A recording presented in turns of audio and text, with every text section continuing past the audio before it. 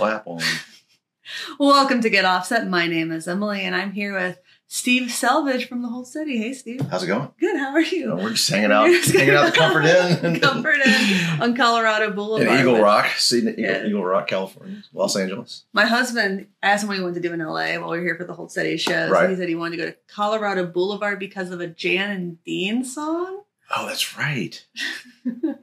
The little old lady, mean old lady. Little old lady from Pasadena. Yeah. Oh, he's so excited. You know what that is. Look at him. Oh, man. Dude, when I was a kid, legit, like Dead Man's Curve freaked me out. Like the story of that song was like, I ruminated on it and was like, damn. Oh.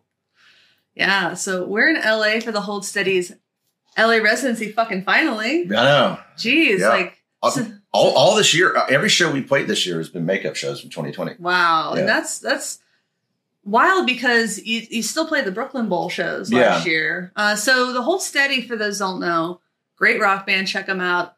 But most of their y'all's touring has been multi-date residencies in specific cities, which is honestly really awesome. It works for us, yeah. Since like 2016? Probably, yeah. That was the first Massive Nights, I think. I think so, yeah. Because it was 2016, right? Yeah, it was 2016 that Riot Fest was like, hey, would you want to come play Boys and Girls in America? Yeah. And we, when the Teeth Dreams tour ended in 2014, it was open-ended. We didn't have any plans and we weren't making any plans. I went off and toured with the Donkeys and Bash and Pop.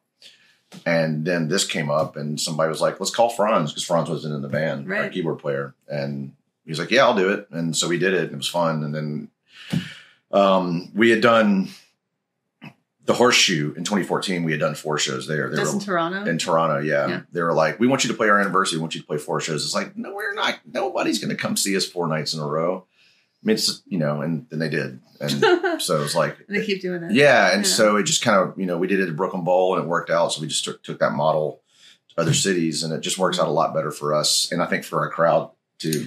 Yeah. I mean, the crowd's a little bit older and employed, has a little bit more money, wants to make a vacation out of stuff. Yeah. It's a destination, and we're fortunate to have a fan base, or not even a fan base, a community. I mean, people that we know. I mean, the reason I'm talking to you now, I mean, we've been talking for 45 minutes prior to this recording. We met at San Francisco residency in 2017. Right. Great American. Yes. Yeah. That's right. Rickshaw. And the airport. Yeah. Right. That was so funny.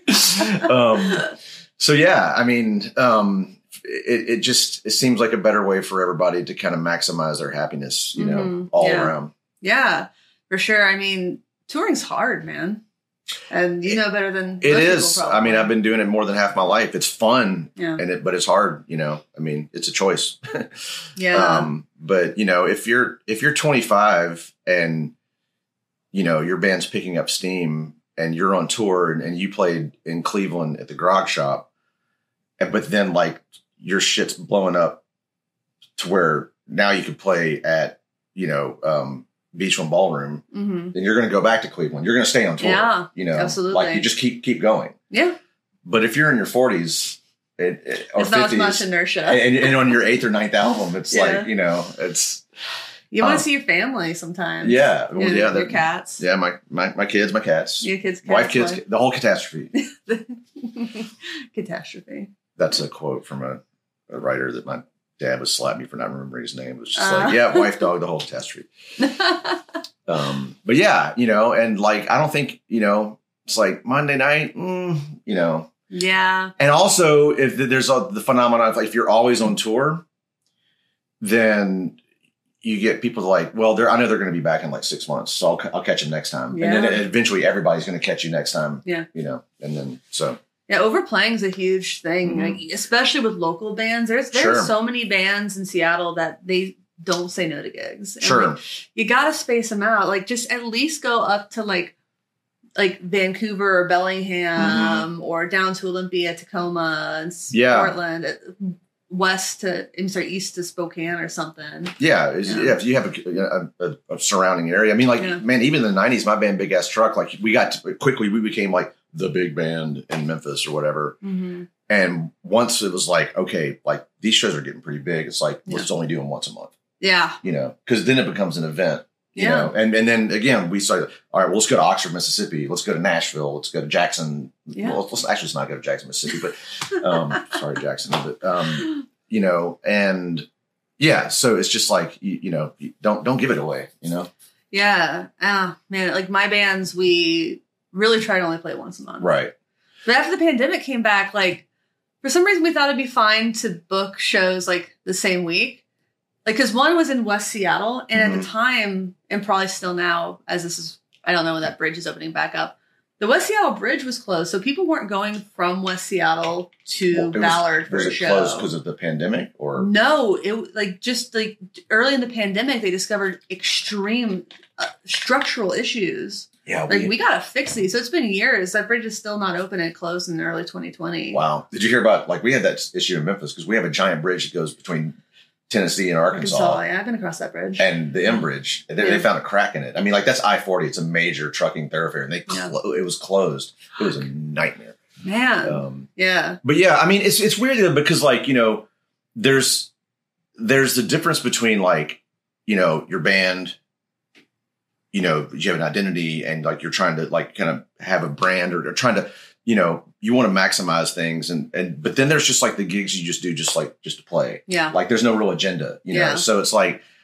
you know, like for me, like there's sort of a dual life like this, because I'm not like in any kind of, again, big band in Memphis really now. I just play, you know, with different people or do my own thing. And there might be, but you know, it's like we're on the floor in a bar. Yeah. You know, which I love, you know, but it's like, there might be people there that might not, you know, but it's, you know, but then I go off and, you know, fly somewhere and play these shows. Yeah. You know? So it's like, it's kind of a schizophrenic thing, but where everyone knows every word and it's the same people, which is wild to me. Like, I didn't think I'd be doing this after San Francisco, but like you meet the people who go to these shows and they're like, they pressure you to go. Like, you're going to go to Massive Nights? Are you going to go to Denver? Yeah. I've never been to the Denver shows, but... Well, we've only done the one, yeah. Yeah. I mean, yeah, no, it's like, you know, come on, man, we're going to be there. You know? You should have hung out, man. No, it was great. I was so sad when I missed the First Avenue shows. I was like, because that was like the return. That was yeah. You know, it's great for me. Like, there was two people there last night, a couple from Memphis. Yeah. You know, and like to see, like, I mean, and she's a fan, and like I was talking to her. Yeah. Carrie. Yeah. So to see her, like she knows the appropriate moments to throw the confetti. Oh yeah. That's like, no misfires from her. So another thing with the Hold Steady is that people bring confetti to the shows and there are queues for the confetti. And, sometimes, especially during Almost Killed Me, people they throw it early. Which is fine. It's enthusiasm. I'm not going to confetti shame anybody. No, it's like, what's better than one confetti throw during a song? Two of them. Yeah. So. Good confetti last night. It was good confetti. It was a lot of beautiful. confetti. Yeah. The big confetti, the cannons are the money. Ball. Yeah. But it was great. Well, I mean, to be real, like Memphis has had a tough couple of weeks. Yeah. So there was the shooter. The shooter. And prior to that, Liza Fletcher was abducted and murdered. And we graduated with her at Belmont. You're kidding me. No.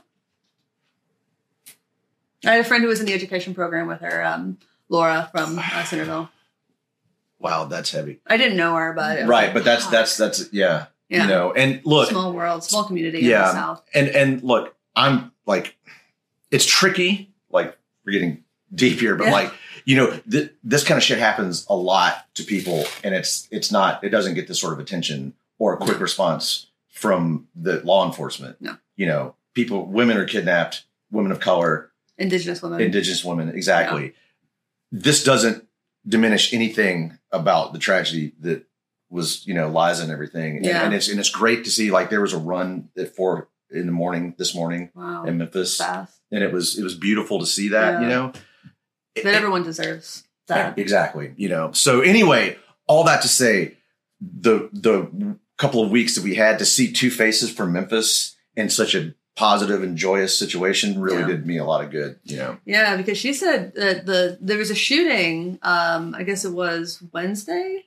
Yeah, it was because I was on a plane. Yeah. I had it here. She was like at an intersection where carjacking was like 5 minutes before. It's a 5-minute walk from my house. Yeah. I mean, we live in the same neighborhood. Yeah. Yeah. I mean, I am at that corner all the time. Yeah. That's how I get off my street. Everyone okay? Or? Yeah. I mean, I didn't, nobody personally, but yeah. So this guy like basically had a warrant and like was looking for death by cop, and he went on a 12-hour shooting spree, carjacking people, Facebook living it.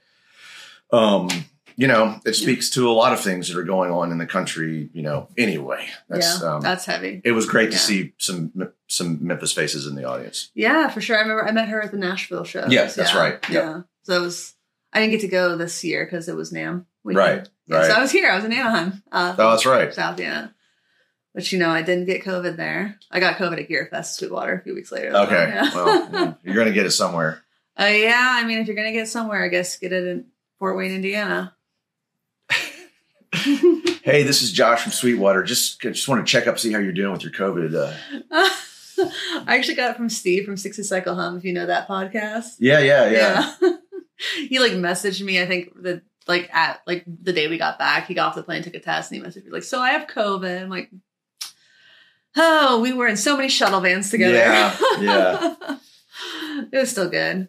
Though Rick was sicker than I was. Have you had it? I had it once. Yeah. And to be honest, I didn't know that I had it. I tested as a courtesy because somebody was coming into my studio. Yeah, that was Rick's. And I was like, oh shit, I'm positive. Yeah.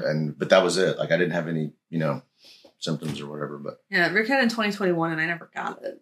But he didn't even know he had it. Like right. I only got tested because I was around someone who tested positive. Right. And he just went followed me along to get tested because we'll either both have it or we both won't. Right. And so I ended up getting tested 4 times. I just couldn't fucking believe that he had it and I didn't. Right. Like this doesn't make any sense, but it bounces around. It does. But I noticed your finger. Yeah. What happened there? An unfortunate gardening accident. Yeah. No, I was coming off my back deck and it's like 3 little steps and then there's a sprinkler head and my foot. I mean, I'm always like in a hurry, I have a back house studio. Yeah. I'm always going back and forth. And I was just going and my foot got caught between the bottom stair and the sprinkler head. And I was had such momentum that it was just pitched me and I landed on my pinky and fractured this bone. That bone? Oh my God. Yeah, it's kind of scary. Yeah. There? The second? Yeah, the mid phalanx. Yeah. Fuck. Yeah, so it's a whole thing. Hopefully there won't be long lasting damage. This might be the last guitar podcast I ever do because I don't think so. You were playing last night. It was tough. I use my pinky a lot. I couldn't fucking imagine. Yeah. I was doing a lot of tapping just because. Yeah. It was it's like those false harmonics I saw. Yeah. It was just I got to do something, but I had to you have to really adapt, it's tough. It's scary. It's really scary. I'm sorry. I hope everything's okay with that. Everybody send me some good vibes, recovery vibes, because I'd like to continue to play guitar. Yeah. I would like you to continue to play guitar. I mean, I've been doing it for 39 years now. So. Yeah. When we were on tour in May, it was the day after the first show, and the keyboard player, she's helping fold up one of the beds in the RV, smashes to the point where they weren't sure her nail would stay. And so she just had to do the rest of the tour with a broken finger. Yeah. And I remember we finally stopped, and I think it was Ketchum at an urgent care because we had a day off. And their x-ray machine's just not working. And we're sitting there for hours. And finally, I'm like, what's the worst case scenario? Well, that she broke her finger. I'm like, okay, so what do we do if she breaks her finger? Well, you just splint it, buddy. Yeah. And so we're like, okay. Buddy straps. Yeah, should we just do that? And they're like, yeah, you can just do that. I'm like, okay, I guess. Yeah. Maybe we won't stick around in an urgent care and have her pay a couple $100 extra for an x-ray. That's not going to make a difference. But man, she was scared. She was more than anything, frankly, she was scared that her nail wasn't going to grow back. The shame of being nailless.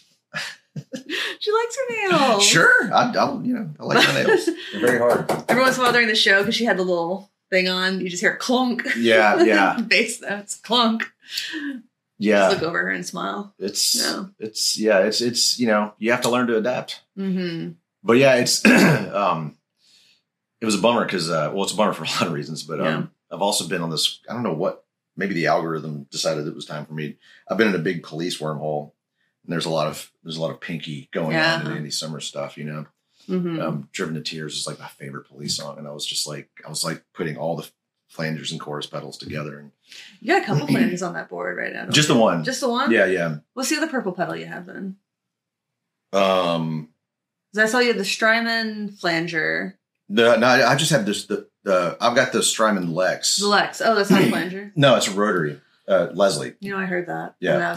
I don't know why I thought it was a flanger. Well, in slow mode, it's in the ballpark. But no, man, I'm like, when it comes to like flanger and compressors, I've tried a bunch of different things, man. But I love my Boss CE3. Yeah. Nothing fancy about it, but it does. Like there's a lot of cool things out there, but I always go back to the Blue Boss compressor. Yeah. Same thing with the I try to find made in Japan Boss flangers. Yeah, I just got the stereo Boss flanger. I haven't plugged it in yet. Yeah. I'm really excited about it. I mean, I'm a little, tweaker about it. Just that, I want it to be from the 80s. I want the black knobs, I mean, look, I grew up with Purple Rain. Yeah. That's when I started playing guitar. So everyone's like, chorus is the sound of the 80s. It's part of it, but yeah. Sometimes when you think, like, I think it was like Reddit guitar pedals, like, I want to get like a super chorus, 80s chorus, just drenched in chorus. What do I need? Like, you need an Electric Mistress. Yeah. Because that's what that's probably what somebody uses. Yeah. Like, it's funny actually, when I was in the 8th grade for Christmas, I asked for a flanger pedal. Yeah. And I still have it. It was a, not Arian, Rock Tech. Oh God. Rock Tech flanger. When did they stop making those? Probably in like 1989. Yeah. I don't think I've seen those in like pawn shops. Yeah, but the reason I got it was because I was obsessed with the first Dag Nasty record, Can I Say? And Brian Baker's rig, it was like a JCM 800 Les Paul, and it was a chorus pedal, but I thought it was a flanger pedal, so I got a flanger. But yeah, one day I'll meet Brian Baker. I got close. Yeah? Yeah, he was Bash and Pop played maybe it was LA, and like I saw him when I was walking up to the club, but I was too afraid to say anything to him. Oh man. Well, maybe he'll see this. Probably not. I don't know. I could. Well, weirder things have happened, man. Without the Pinky, maybe not, but I can play. I know I can. If I had to right now, I can play the first Dag Nasty record in its entirety. Muscle memory. Yeah. Love it. So great. Yeah. So how'd you feel about the show last night? It's fun. Yeah. I like the room. Yeah, 500. Yeah, it's like a good size. I like all the wood in the room. It's a former Masonic temple. They've been playing at the Lodge Room. Yeah. In Highland Park, and I just remember looking up and seeing that weird star in the ceiling. Like, I looked at that all night. Yeah, like, oh God, is that a portal? Or yeah, I think so. I think they have this human. They got some weird shit. Yeah, exactly. Right underneath. No, it was a good start to the show. I mean, obviously, I was trying to be present, and but I had to be careful as well. Yeah, with my finger. But I saw your note on the set list. Be careful not slide up. Was that? Yeah. So in Stevie Nicks, like coming out of that bridge breakdown, the coming that walk up from the E flat. I do it like index finger pinky octave, but I did it octave otherwise, and like just the slide like kind of jarred something at sound check. I was just like, So I just one fingered it. Yeah. Yeah. When in doubt. Yeah. I did a lot of single note stuff last night. Sounded great though. But, and two, like, I found that once I kind of got into the show and started like,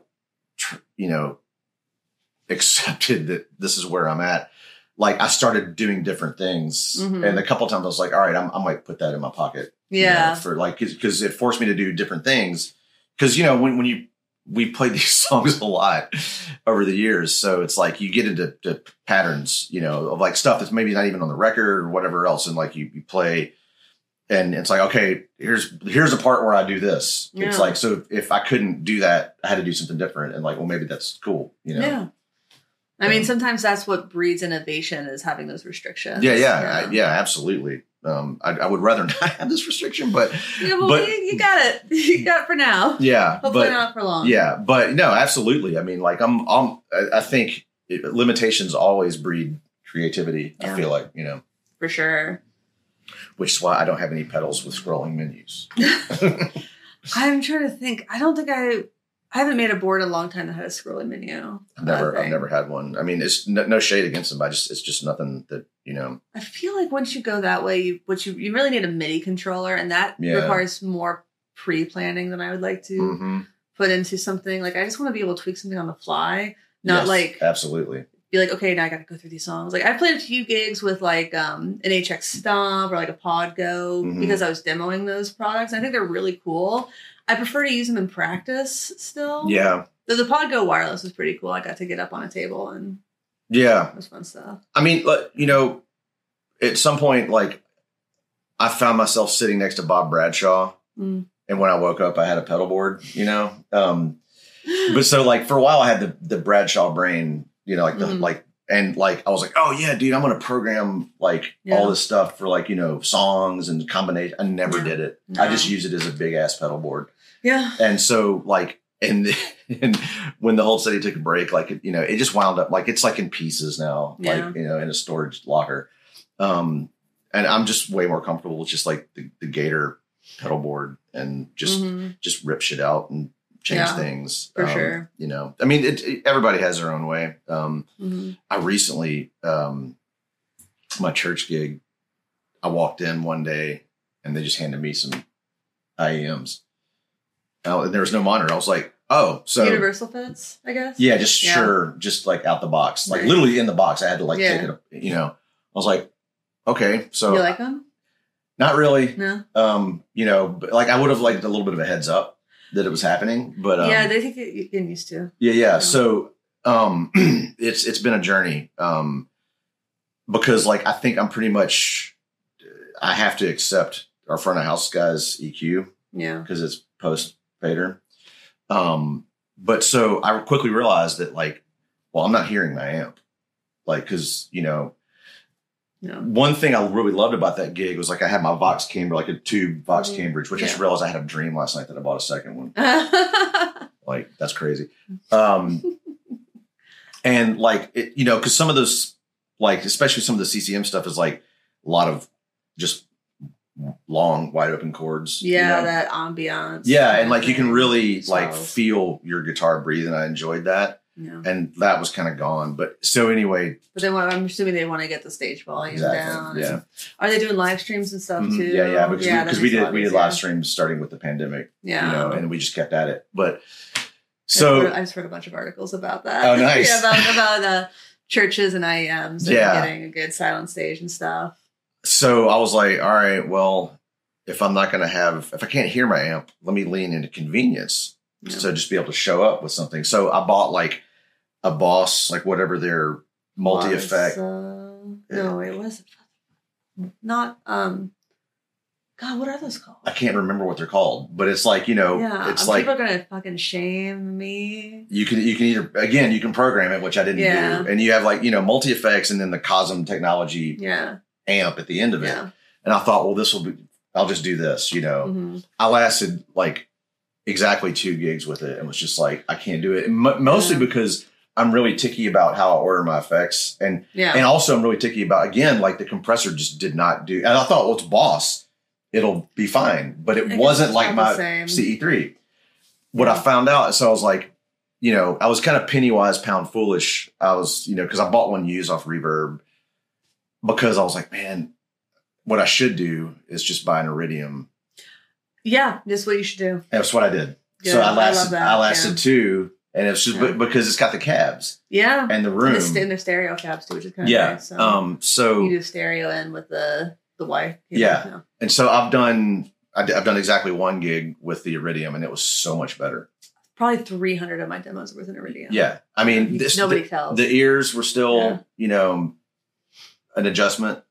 But like I found myself playing but because it was my pedal board in the Iridium. So eventually what I'll do is I'll build another pedal board for that and just leave it because we just in the same spot. So really I'm just lazy and want to show up as little as possible. No, I mean, why not? If you're not going to have the amp, why bring it? Yeah, kind of exactly. If I can't hear it. Yeah. And like, I know like the HX Stomp, like you could do everything there, but you'd have to program everything. Exactly. And the Iridium to me, it just takes drive and stuff better than the other ones out there. That's the most important thing. Yeah, exactly. I know Walrus has one.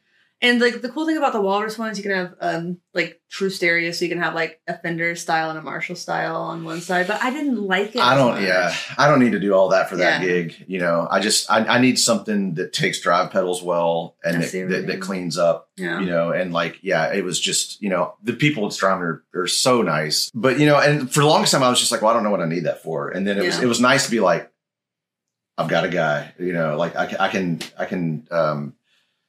It was really sweet to be able to apply some technology like there. It was like, okay, I'm in the game now. This works. And I'm looking forward to kind of dialing that in more. You know, I've been going back between. You can download your own cabs if you really want to. Yeah. But I like the ones that came with it.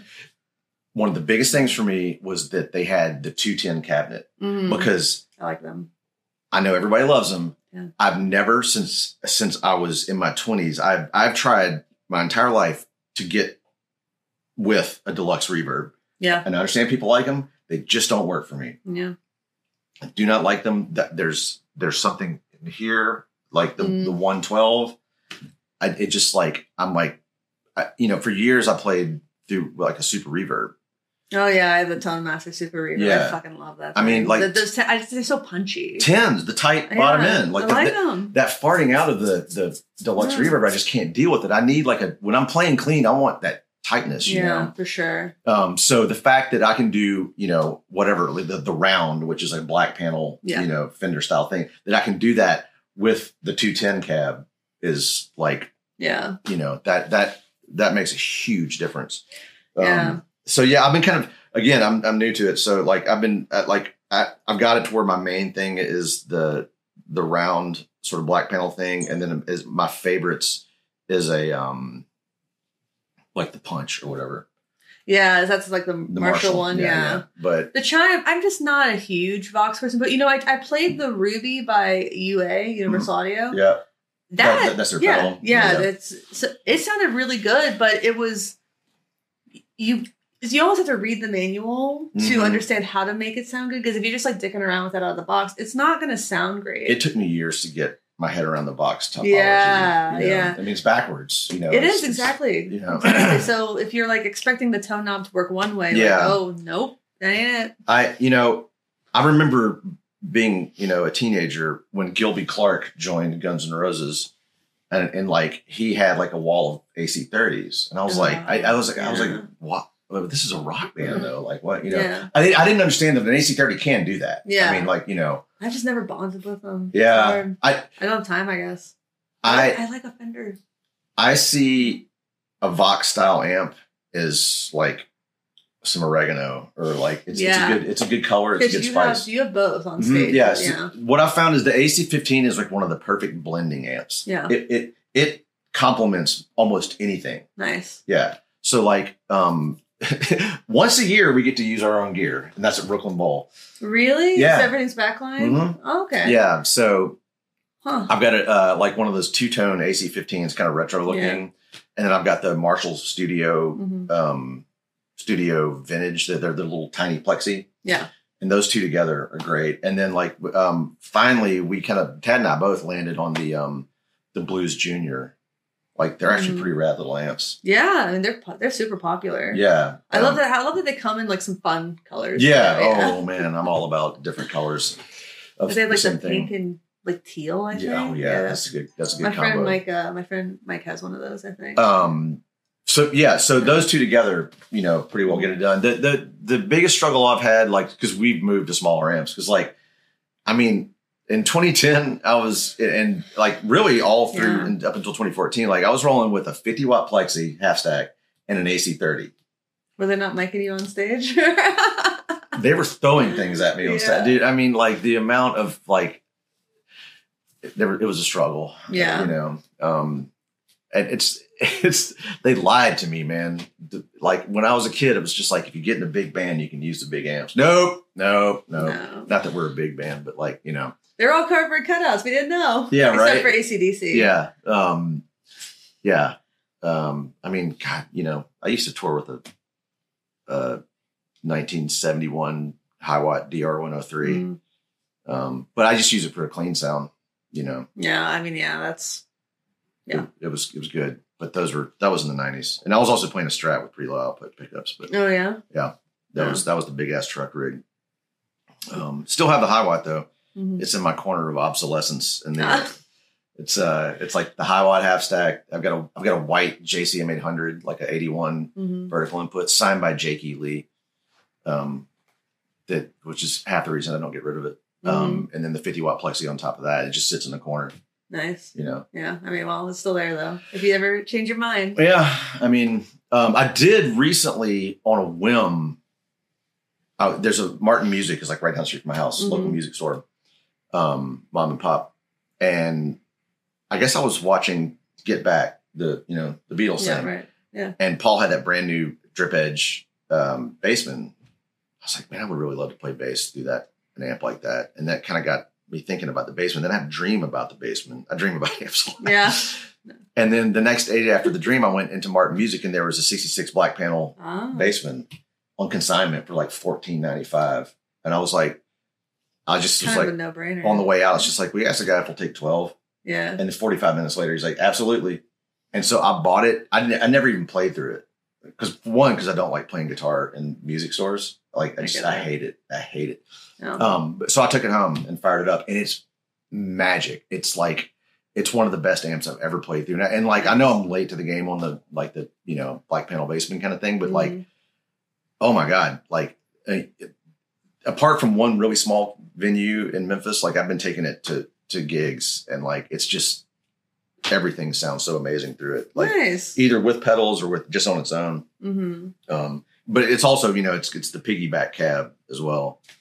I think it's very much the two of them together. Yeah. That this is the sound, I've got these tellies that I've built. And so like those guitars through that amp is particularly fun. Yeah. You build anything lately?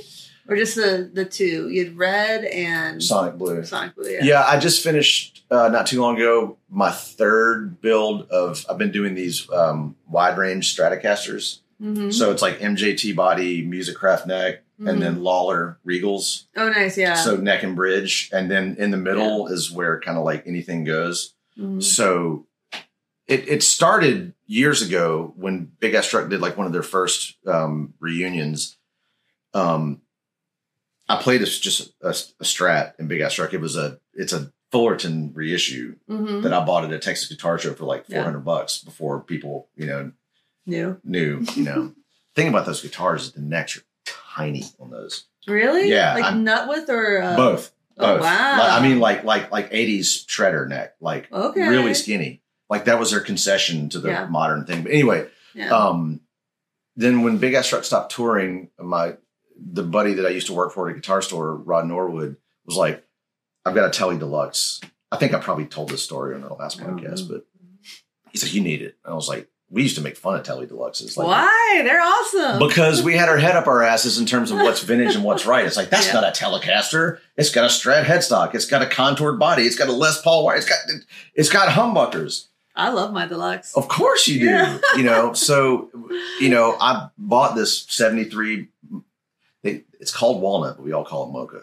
And that was like 2000. It was 2000. No, it's 2001. Yeah. And that's when I discovered the wide range humbucker, And so my rig was like whatever pedal board I had at the time, different gain, dirt modulation, time-based stuff, and the super reverb and those wide ranges.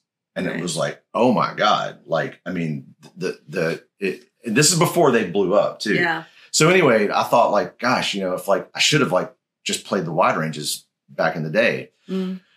But I like the Strat body and the whammy because I was into all this Eddie Hazel stuff. So I was like, well, what if you put the guts of a Telly Deluxe into a Strat? And so it just kind of evolved from there. So anyway, years ago, I built like it eventually evolved into a black Strat body with a maple cap neck. I was just like all Van. I remember that guitar. Yeah. And so anyway, I've just finished one that was like, it's like a candy apple red body and with a rosewood fingerboard. Awesome. So the two Lawlers, but the black one has a Burns Trisonic in the middle. Okay. And so this one I did a Novak gold foil. I like Novak. Yeah, because I've recently I liked I did a gig with my buddy Luther Dickinson, and he had a Harmony Bobcat, and I was like, I need one of those. And like literally, I just like I somehow made it happen in a week. I found a body on Reverb and then a wiring harness. Wow. Pickguard. And I got both of those for relatively cheap. And then I just, literally everything else came out of a box in my studio. I was like, I know I've got parts for this somewhere. Yeah, for sure. Do it together. And I was like, oh, I'll fix it later. And I was like, you know what? Maybe not. It's fine. Maybe it doesn't need it. I put some showers on it though. Oh yeah? Yeah, I had mini showers, which I think helped a lot. Yeah. Yeah, I think the mass. I don't like them for most guitars, but like on certain things, the mass on the headstock, I feel like kind of because they're heavier. I feel like it kind of gives it a little bit more sustain. And I've done the same thing with my Squier Mascus Jazz Masters. Oh yeah, those are great mods. The nerdy thing about it is those like what I try and collect all the showers that I get that say made in West Germany. Oh yeah, because it's like that's pretty cool. Pre Glassnose, pre Iron Curtain. Mm-hmm. Two reasons. One, because like that's just cool, like nerdy train spotter shit. That's what I'm into. But also because like it's some Van Halen shit. Yeah. But yeah. So anyway, that guitar is still kind of a work in progress. It's parts casters are weird, man. Like they either come together amazingly, great, or you're just like, you're just fucking with them for the rest of your life. Yeah. I built another Strat before the Candy Apple Red, which is like an ash body, which I found out that I don't like ash for Strats. I like ash for Tellys, alder for Strats. But like, I just couldn't get it to work. And I literally just gave it to my buddy Luther. I was like, just take it. Like, and he loves it. Oh, good. Yeah, and he's been gigging with it. This is Luther from the North Mississippi All-Stars. Mm-hmm. And so it's great to see it out there, like, good use. Yeah. Earning its keep. And he loves it. It made him very happy. So good. And it also kind of, that's what got him into the wide range game as well. So nice. But yeah, Lawler and Novak both are just great stuff. Yeah. I have a couple projects, but I don't think they're going to be moving anytime soon. Really? Yeah. I mean, I stained I got an RD body that's like routed for 2 humbuckers, and I stained it red. Like a Gibson RD? Yeah. And I kept looking, I'm like, I just don't love I don't like the shape of it. Yeah. It's that weird sort of semi-explorer kind of thing. Yeah, just like, it looks like kind of Gumby-ish to me. I never liked them. I mean, like, again, I come from a generation where we were like, yeah, this is Gibson's folly. Like, there's nothing cool about it. There was nothing retro. There was nothing. It was just like, this is the Plymouth K car of the Gibson era. I mean, it's everything that was wrong with American manufacturing. As I was given a choice between a couple bodies, and obviously the podcast is Get Offset, so I think that was the only offset shape. Right. And more like, I'm like, I don't know. Is it a set neck or is it bolt on? No, it'll be bolt on. It's just like I could put a Strat neck on it. Yeah. So like, I just have to like wire it up, and I have everything I need for it. I just haven't made the time. There are the things I want to do. I bought this DIY synth kit from Dreadbox Electronics. They got some cool pedals. So I think that's the next thing I'm going to do. And I just don't know when I'm going to get to finishing your guitar. It's a wormhole. Yeah. I mean, we all have projects that just sort of lay fallow. They pile up. I mean, like adding to it. When I finished with the help of my friend Bob Scobie over at Martin Music, like when I finished the Strat, I was like, okay, I'm done. I'm done doing builds. Mm-hmm. But then I was like, the whole thing was like these Strats started is from I still have my original 73 Tele Deluxe, right? Mm-hmm, yeah. But like, the nut width's a little narrow so like when I've done these Musicraft necks, I do 1 11/16 nut width. Mm-hmm. It's basically a 335 neck. Yeah. It's like 10-inch radius, 1 11/16 nut width, and with a fat profile. Mm-hmm. I'm like, oh God, like I want to go back to my Tele Deluxe, but but you like that neck. I was like, well, maybe I could just build another guitar. Maybe. It's funny. Guitars are like that. Yeah. That's the point of a parts caster. Right. Well, because the thing too, because like you have the wide ranges, but like if you put it on a Strat, I mean, there's a huge difference between a vibrato bridge with springs and just a Tele, or whatever, the 6 saddle fixed thing in the Tele Deluxe's case. But So I don't know. But then I really want to build a custom telly, not telly custom, but like the Doug Somm, like double bound. Oh yeah. Okay. It never stops. Never does. They just start laying around the house like cats. Yeah. That's so I've just shifted all my money into buying cameras and paying for film and processing. Yeah. One hobby to the next, you gotta have something. Yeah. Yeah. I'm trying to think if I've done anything else lately. I'm afraid to get into modular synths. And that's, I think, where I'm kind of getting pushed. It's a whole thing. I haven't. Yeah, there's a lot of gadgetry that you can. Yeah. My buddy Tim. Small little cute things that just with like colors and lights and bleeps and bloops. Bleeps, yeah. No, I have a couple of things. Perfect Circuit, they're just up in Burbank. They sent me the JX08 synth, the Roland. It's like their boutique thing. Okay.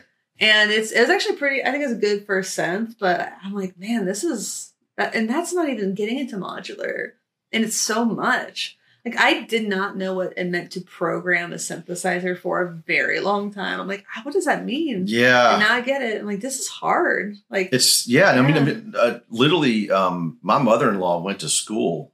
She studied electronic music at Peabody in Nashville. Really? Yeah. Wow. I didn't know that was a thing. In like the late 60s. And she learned how to like cut tape and splice, but also it's just like patching and, patching. That's why I didn't go into studio production at Belmont.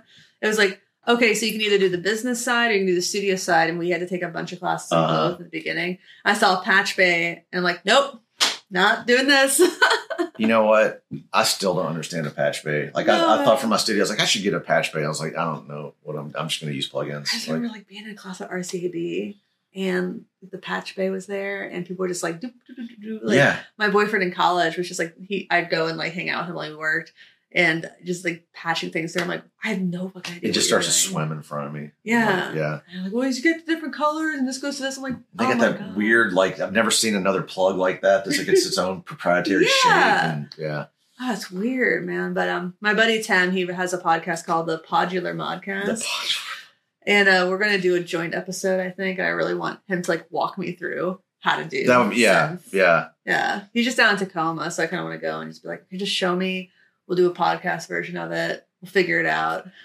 Like EH has been doing so much at at a great price point and good size. Like I feel like it's a good time for them to come out. They had that really cheap synth that Eddie Van Halen used on Sunday afternoon in the park on Fair Warning. And it's killer sounding. Mm-hmm. It's like they need to bring that back.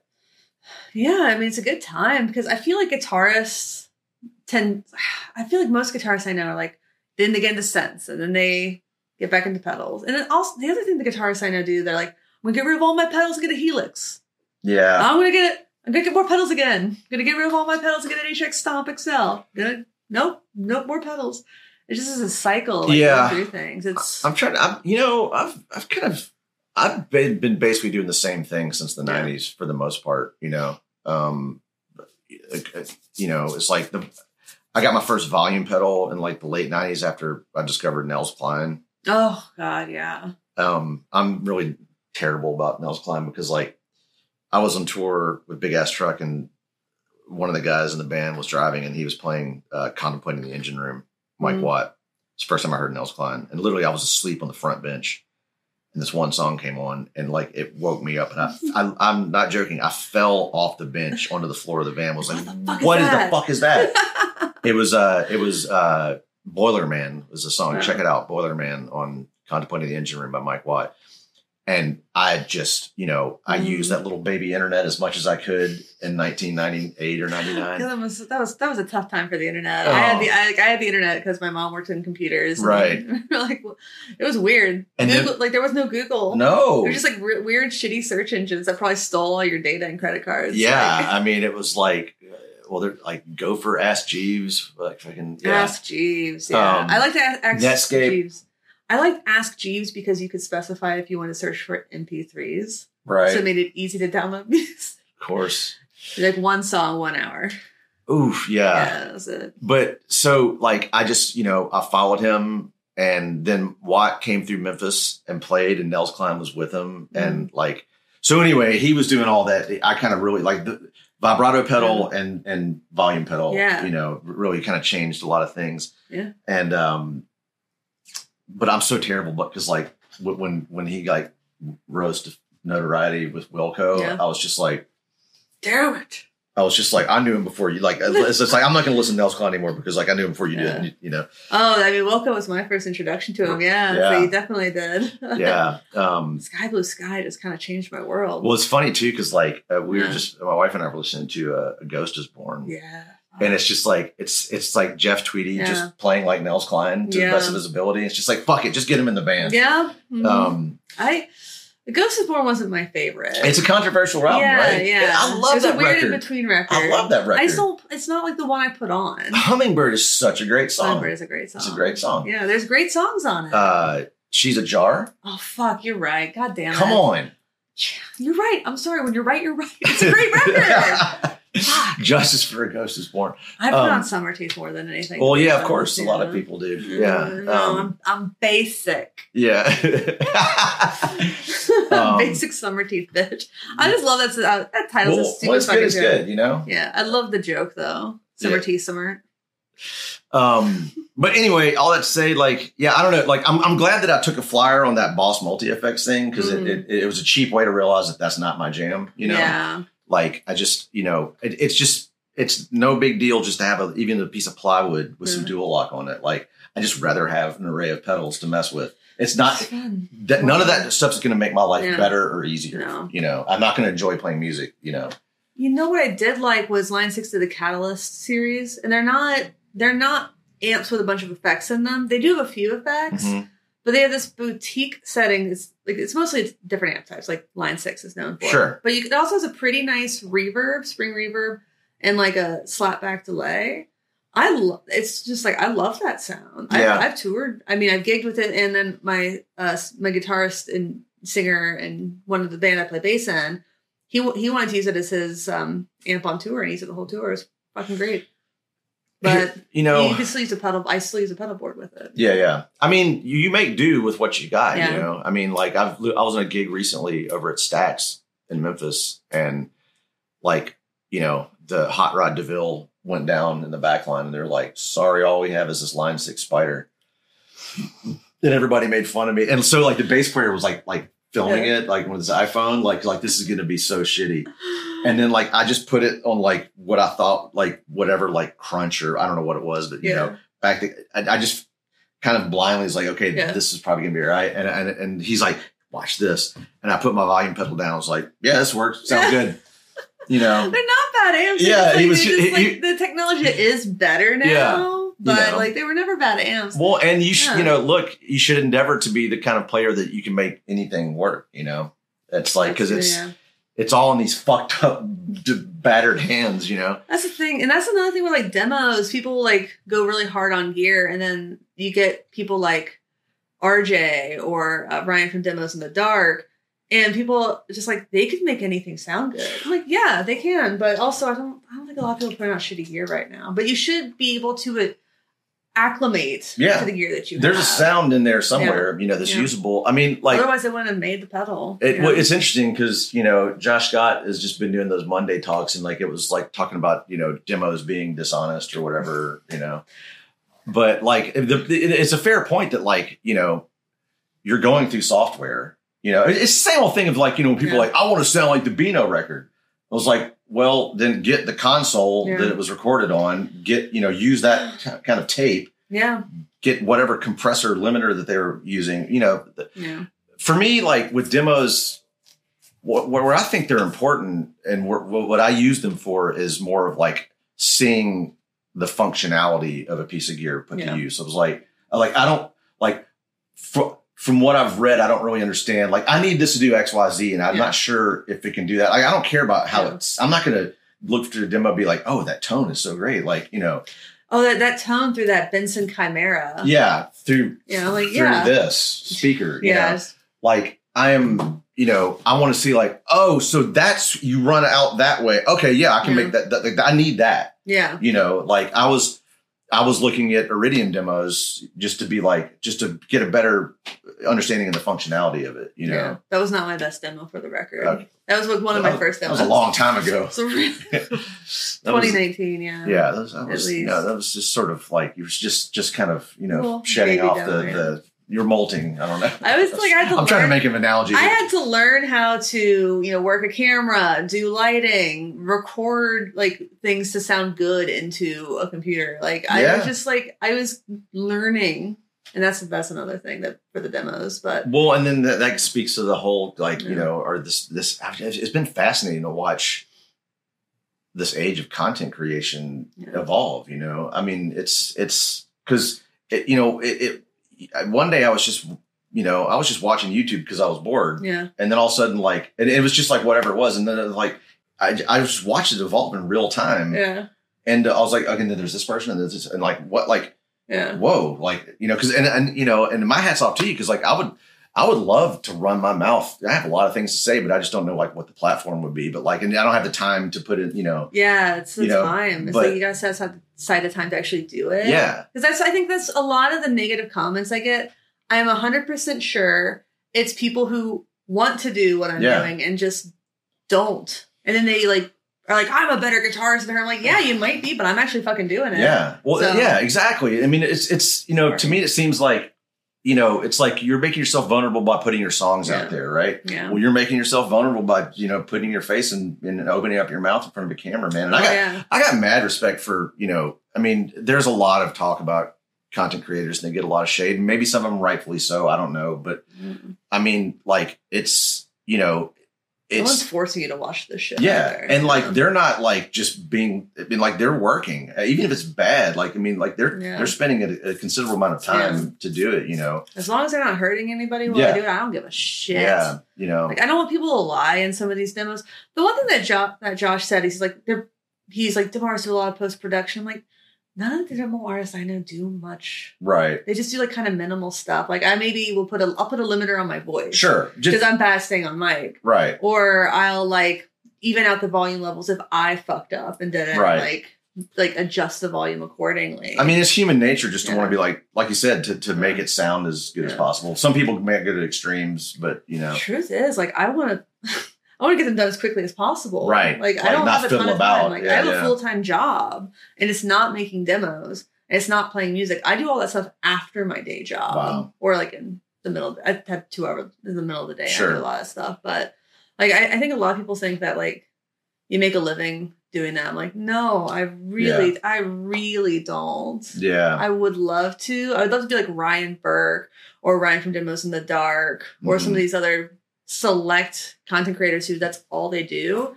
because then I'd be able to do more and think about it a little bit more. But it's so funny because like the culture is like, it's such, in some ways it's such a monoculture, because like I got super into film photography, or back into it because because I'm old, and that back in my day film photography was just called photography.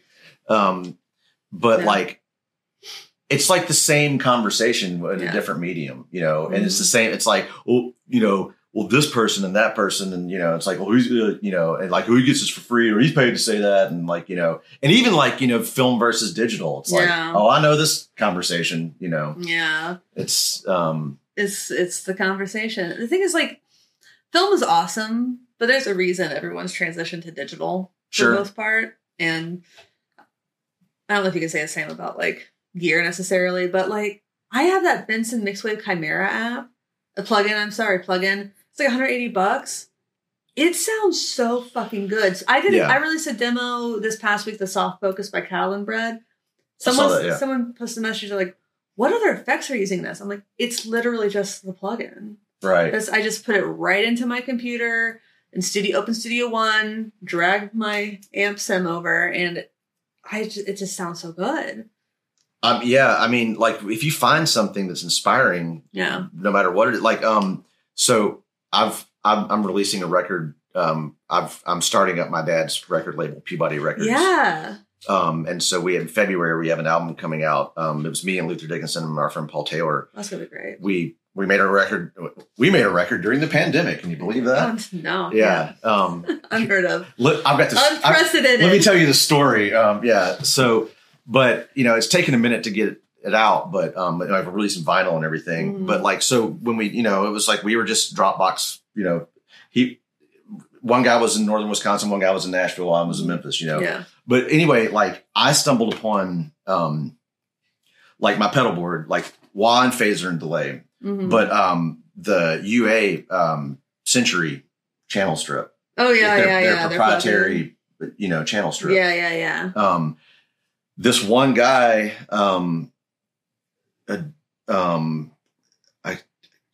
Paterno, not like I don't want to say Joe Paterno, but like no, you don't. No, you don't. Sure don't.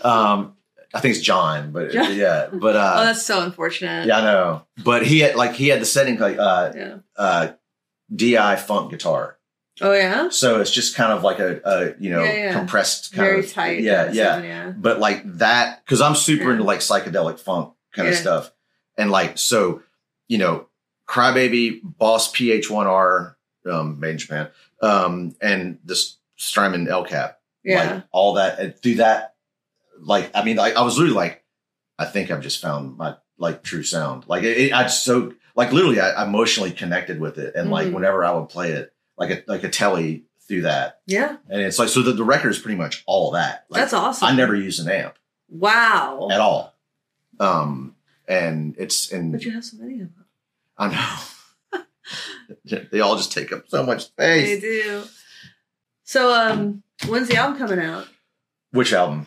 The one you're releasing with Luther? Yeah, so it's called MEMMODS, MEM_MODS, late February. Oh, nice. Yeah, cool. February 23rd. Don't hold me to that, but ish. Ish, yeah. Yes. Is Memphis doing the? Yeah, so Memphis Record Pressing pressed it up. We should be dropping the first single probably late October. Oh, nice. Yeah, cool. So that's coming up. Yeah. We got a couple of videos made. I'm working on the third. It's all instrumental. I love that. Yeah, and it's like this weird. It's funky / I don't know. It's a lot of things. We're really proud of it. We've lived in it for so long. I'll be very curious to see what people think about it. I mean, we all recorded it in our little home studios, and I mixed it in Pro Tools. Justin Perkins at Mystery Room mastered it. But I was like kind of mad imposter syndrome. It's just like, well, I guess I'm mixing the record. Like, but I did, Yeah, nothing wrong with that. Yeah. And, so it'll be interesting to get it out into the world. We're proud of it, but we'll see. I kind of like the perverse side of me is just like, I wanted to press up these 500 records with the hopes that 30 years from now, somebody finds one that has no idea what it is. And they pick up a tactile copy and like, the fuck is this, man? And put it on and then like, they've got this story to tell that, like, check this out, I want to give that to somebody. Because that's a fiscally really responsible plan. It's just plan for obscurity. That's how I make my money. That's how a lot of us make our lots of money in music. Everybody, If you want to be rich, start a music project. And then Hold Steady's got a record coming out sometime next year. Yeah, I'm excited for that. Yeah, so I like that song Sixers. Yeah, that's first time we played it. Yeah. I made it all the way through. You did? Yeah. It's good. Y'all did. We all did. Together as a band. Yes. Everyone remembers the first note and the last note, and everything in between just kind of goes in one ear and out the other. Yeah. No. So it was fun doing that, and we're gonna play some more stuff from the new record over the course of we've played some stuff. You've heard some songs. Over the last couple of run of shows. No, I haven't seen y'all since Brooklyn Bowl. Oh shit! Yeah. Okay. You'll hear some new stuff. Yeah. We've been kind of peppering it in. Cool. Because a lot of times it's like I had to ask the engineer for stems because I was like, I don't know what I played. Yeah. Because we moved really fast, with the way that our production kind of works and our producer, and it's like I don't remember, like, is that me? Yeah. Or is that Tad? Yeah. I don't, so. That kind of thing, I get that. Yeah. And a lot of times I just kind of just land on something. Well, whatever, this works. It might not be what I played on the record, but it's what I'm playing now. Sure. All right. Well, thanks so much for sitting down with me in your air-conditioned room. Yes. And it's fucking hot. It's fucking hot. I'm waiting for, like, I think because I'm from Memphis, I'm like, It was kind of humid yesterday. Yeah, but a little swampy. It doesn't. I mean, it was hot. It's not Midwest humid. It's not Southern humid. Yeah, I mean, like I haven't there's times in Memphis where I walk out, it's like walking into a wall. Yeah, the glass is just. Yeah, Yeah. So I'm like, yeah, well, I can roll with this. It's fine. Yeah. It's honestly not as bad as I thought it was going to be. I think it was worse last week. 110. Yeah. That would do it. But 99 is about my upper limit. But I left Nashville for a reason. But anyway. I love the heat. That's what my singer from Texas says too. Check out the Hold Steady. Check out the album on Peabody Records. What's the name again? Mim Mods. You'll know more about it soon. Yeah. And everyone out there, thanks for watching / listening / understanding. Yes. My name is Emily. I'm Steve. Goodbye.